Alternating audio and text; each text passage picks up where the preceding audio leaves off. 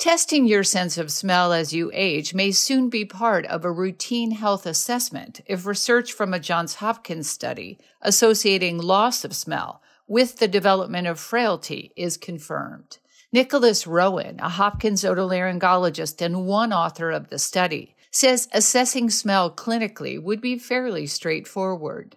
Perhaps what's happening at the level of our nose is much like what happens in our body peripherally, like when we start to get up slow from a chair, or we walk slow, or we start to lose weight, or we don't have as much energy. We know that the loss of sense of smell, it's one of the first things that happens when you have Parkinson's or Alzheimer's dementia. Perhaps smell is somewhere on this continuum with the physical frailty phenotype. In addition to looking at people's weight, looking at their grip strength, walking speed, things that we have known for a long, long period of time that are known to be bad for you, perhaps losing your sense of smell is. Rowan says it's not known whether intervention can reverse this decline. At Johns Hopkins, I'm Elizabeth Tracey.